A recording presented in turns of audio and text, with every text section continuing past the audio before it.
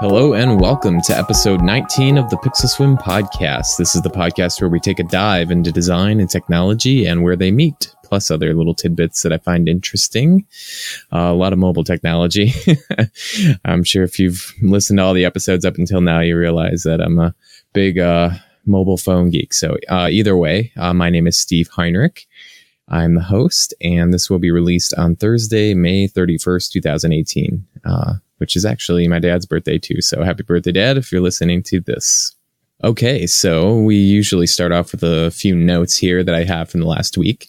Most of the show actually is going to be notes and stuff over the last week, but I'm also going to expand on a few things later. So I'll get all my mobile phone stuff out of the way. I know I talk a lot about that, but I'm still in the search for another Android device or an Android device that I can use for a year or more without switching to anything else. So I've mentioned in the past the Moto G 3rd generation. That was my favorite phone of all time. And so I think I haven't used it for a little while, for months now, probably about 6 months. And so I've been searching for another Android device that kind of replaces it. For a moment there, I thought the Moto E4 Plus was it, but it did not. It just didn't really replace it. The camera is the one big caveat with the Moto E4 Plus, is the camera isn't that great. I love the camera on the Moto G 3rd generation, but either way, I'm still looking for a device, and I've mentioned a few in the past.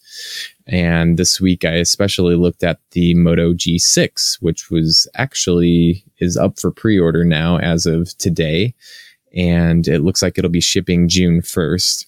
And it's the just straight up Moto G6. So there's three new Moto G6 versions. There's the Moto G6, which is the standard version. And then there's also the Moto G6 Plus, which I don't think is coming to the US.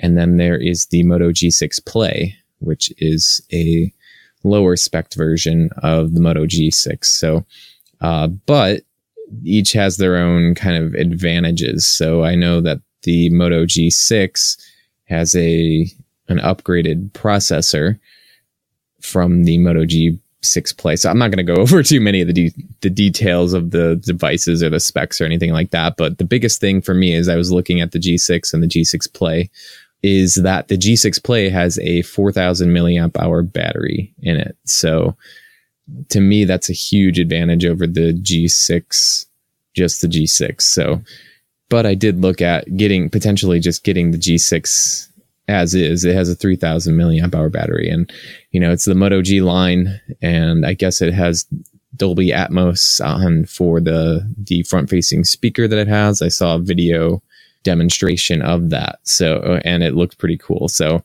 I started to really consider the Moto G6, especially because it's the only one I can actually order right now. And because my wife is in school, Motorola offers a student discount on their website.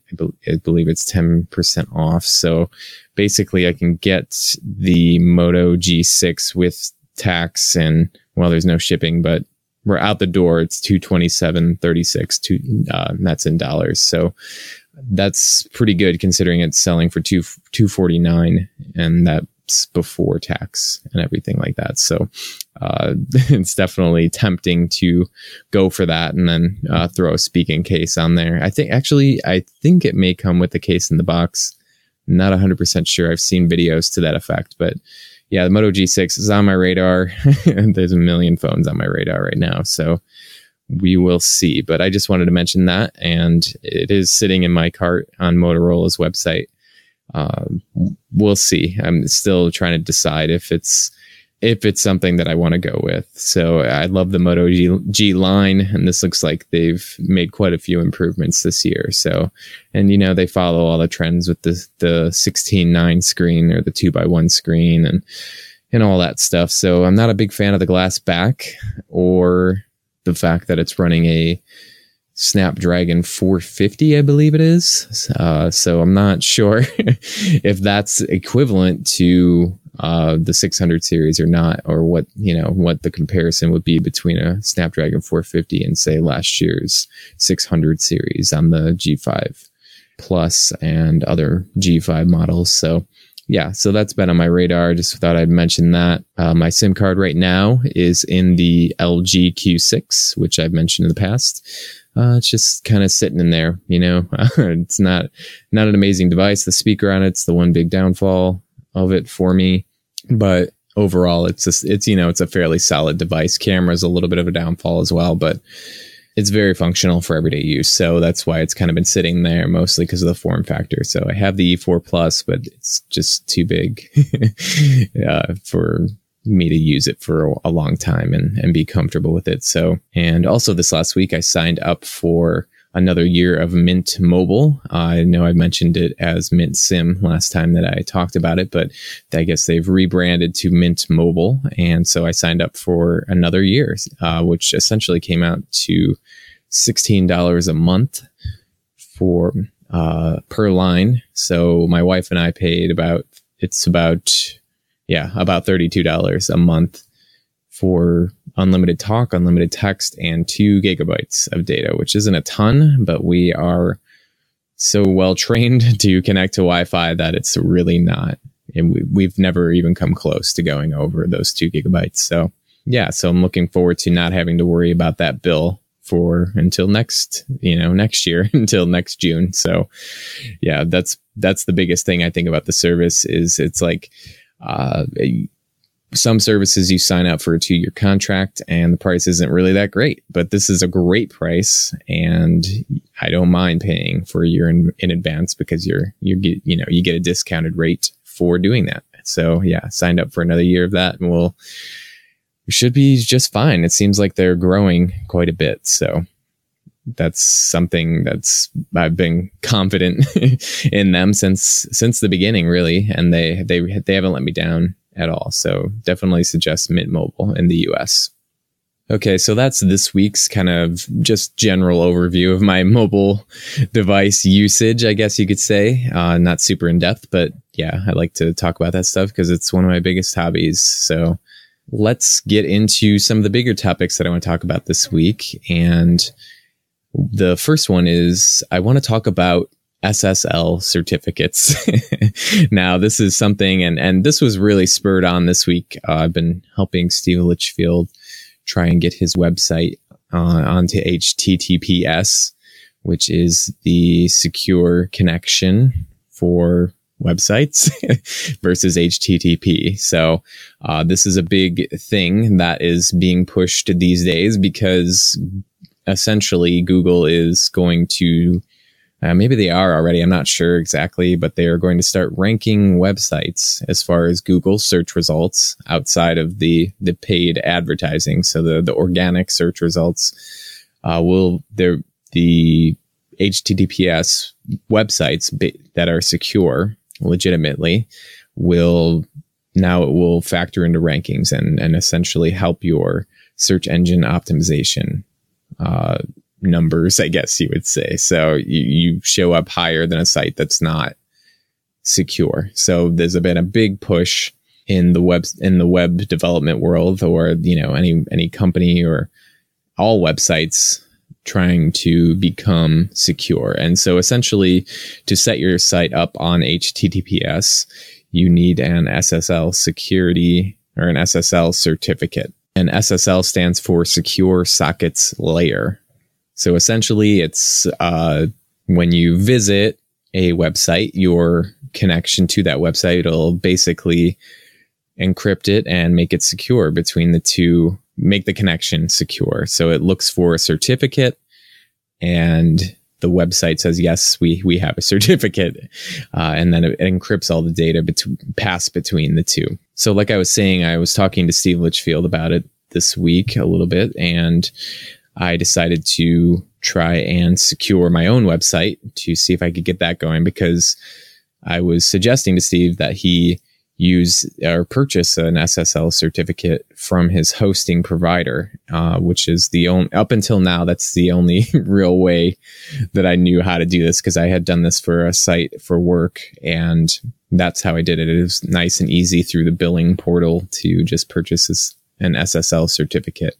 And this is by domain name. So if you purchase a certificate and you have multiple websites, I believe you have to have one for each domain name, which if you're a big corporation or a big company can start to add up if you're purchasing them. But Steve mentioned this Let's Encrypt SSL certificate, which is essentially a non-profit initiative, I guess you would say. There's a bunch of companies involved in it. And from what I remember, Mozilla is involved, who creates Firefox, the browser. So it's definitely a legit project called Let's Encrypt, like let us encrypt, but short version with the apostrophe. But anyway, I was looking into it because it's a free option to install an SSL certificate on your website to get it secure and essentially meet the standards that Google is looking at. So, and again, I'll throw this in there too, is part of the reason this is important too is because I believe it's Chrome version 68, Google will be displaying a not secure message in the URL bar to the left of your website URL. So essentially right now there is just an information icon. And if you click that, it says you can see that it's not a secure connection, but in the future, Chrome it'll say not secure in the bar. So essentially making it a little more difficult to make yourself see, like, the thing about it is that, right, it's not a whole lot is going to change for the user, but especially on a site where they're not purchasing anything or inputting any of their information, but just seeing not secure in the URL bar could deter people from your website. So that's part of why right now a lot of websites are trying to implement this. At least I know I am. I've been, kind of scrambling to learn all about this and what I can do for it. So yeah, so I was looking to learn Let's Encrypt is what it's called, and how to implement that on my website and hopefully repeat that process for Steve's website. So I looked into it, and lo and behold, a lot of hosting providers don't provide a way out of the box to do this. So my hosting provider did not have a way necessarily out of the box to do it. So there is a way to create the SSL certificate and then install it yourself on your server. So yeah, so I was able to successfully do that. But what this got me thinking about, and it's going to kind of bring me into my next topic here about web hosting, is it got me looking for a new web host, because I'll link to the Let's Encrypt website so you can read a little bit about what it is. But on their website, they list a bunch of web hosts, which are, essentially is where your website lives, all the files and stuff that you access via the internet. So on Let's Encrypt, they list a bunch of web hosts that support Let's Encrypt SSL certificates. So essentially taking a lot of the legwork out of trying to get one up and running on the site if you can at all. So there is a bunch of hosts that actually support it out of the box, which is which I wanted, because I thought it would be a really great tool to have on hand for all the websites that I work on. So, just, being able to say, and also, if you take me, let me take on your website, I can also add in the secure layer of SSL and HTTPS, right out of the box. So, and the fact that Let's Encrypt is installed out of the box on the server is a major win. So, and another big reason why I wanted to move to a hosting provider that provided support for Let's Encrypt out of the box is because the Let's Encrypt security or SSL certificates expire after 90 days, which I guess is pretty standard for free certificates. Usually if you buy through your hosting provider, they are good for about a year, but you are paying for that. So with a web host that supports Let's Encrypt out of the box, you are able to automate the process, basically. If you don't have that support out of the box, you have to recreate or update manually your SSL certificate every 90 days, which is not a huge deal because it is free. But if you're, busy. Every 90 days is going to come a lot quicker than you realize. And it's just one less thing you're going to have to do, especially when there are options out there to automate these things. And so a lot of shared web hosts, which is what most people are going to purchase if they're setting up, a personal website or just, mid to low traffic websites, really only need shared hosting. But either way, I went through the list on Let's Encrypt and started looking at all of the web hosts that supported it out of the box. And so I narrowed it down and narrowed it down and narrowed it down, because another reason that I'm looking for, I'm always on the lookout for two things usually. Usually it's a cell phone provider that is the cheapest, and also a web host that is cheap and offers a lot. Also, that's the same with the cell provider. So basically cheap and provides a lot of features. So when I found out about this Let's Encrypt thing, I decided that, I'm going to try and maybe find one of these hosts on this list and switch over, So I did. I found a host called Stable Hosting. Another big thing about the hosting too, and this is an upgrade, is the fact that there is unlimited storage. Right now, my current hosting plan is with a host called A Small Orange, which is kind of a strange name, but I found them probably about 3 years ago.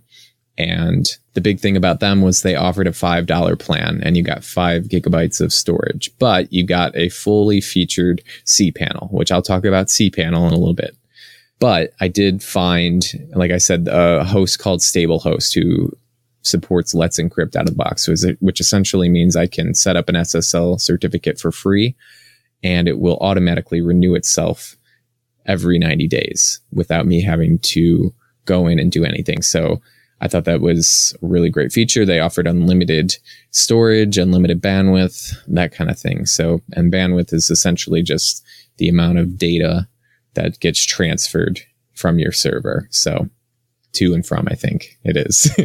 Don't quote me on that. So yeah, this week, or really yesterday, I signed up for a Stable Host account and tested things out. And yeah, and in the settings, in the cPanel settings, there was a Let's Encrypt built-in plugin. So I went and tried it out, and it was great. It worked perfectly. So I'm super happy about that. You may have noticed on Twitter that I said the Pixel Swim website would be down for a little bit, and it was while I switched it over to this hosting website. So essentially, when you switch hosts, you want to keep your old hosting account up and active, and then bring everything over. So luckily, my website's running on WordPress. There's a lot of good options to move it over. So, and maybe I'll talk about those in the future as well. But yeah, so my SSL experiences so far is that I'm still kind of learning about them, and I'm still figuring some things out about it.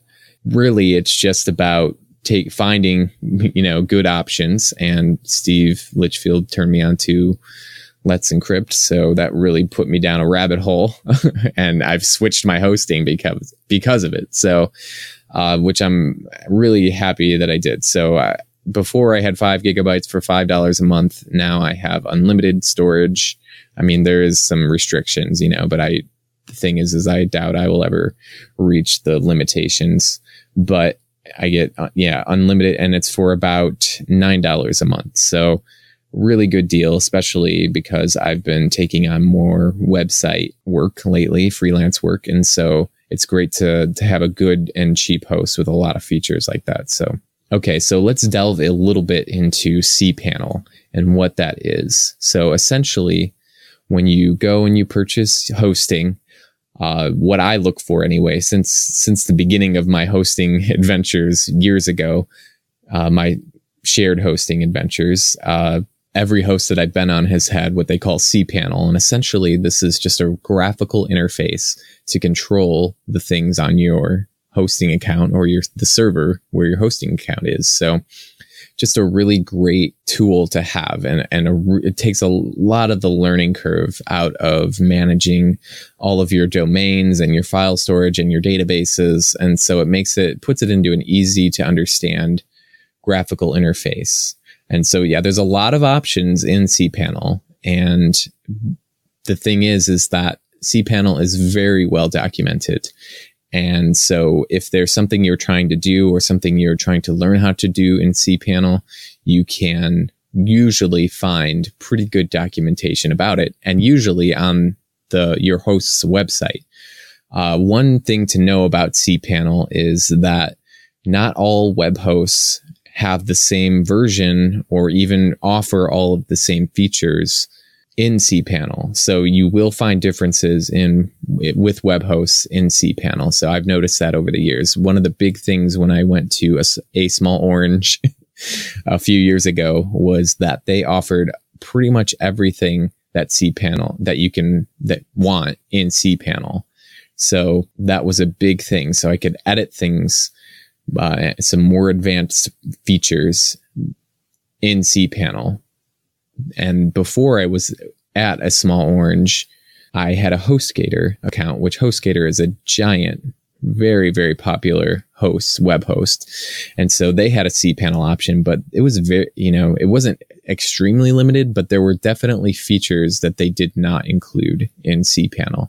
So from my perspective, that was, a little frustrating, which is part of why I went to a Small Orange and their fully featured cPanel. So I was able to make advanced edits and stuff like that to, say, like the domain name records. I was able to add the name or domain name records. So something that I couldn't do in HostGator. So you start to learn if you use cPanel for a little while and you read tutorials on how to do certain things, that if you're reading a tutorial and you go into your own cPanel and you can't do that thing, it's frustrating. And so, which is why I always check out what is offered in a web host's cPanel. And like I said, it's just an easy graphical interface to control a lot of the aspects of your server. And it just offers a lot of tools that are easy to use. File managers, database.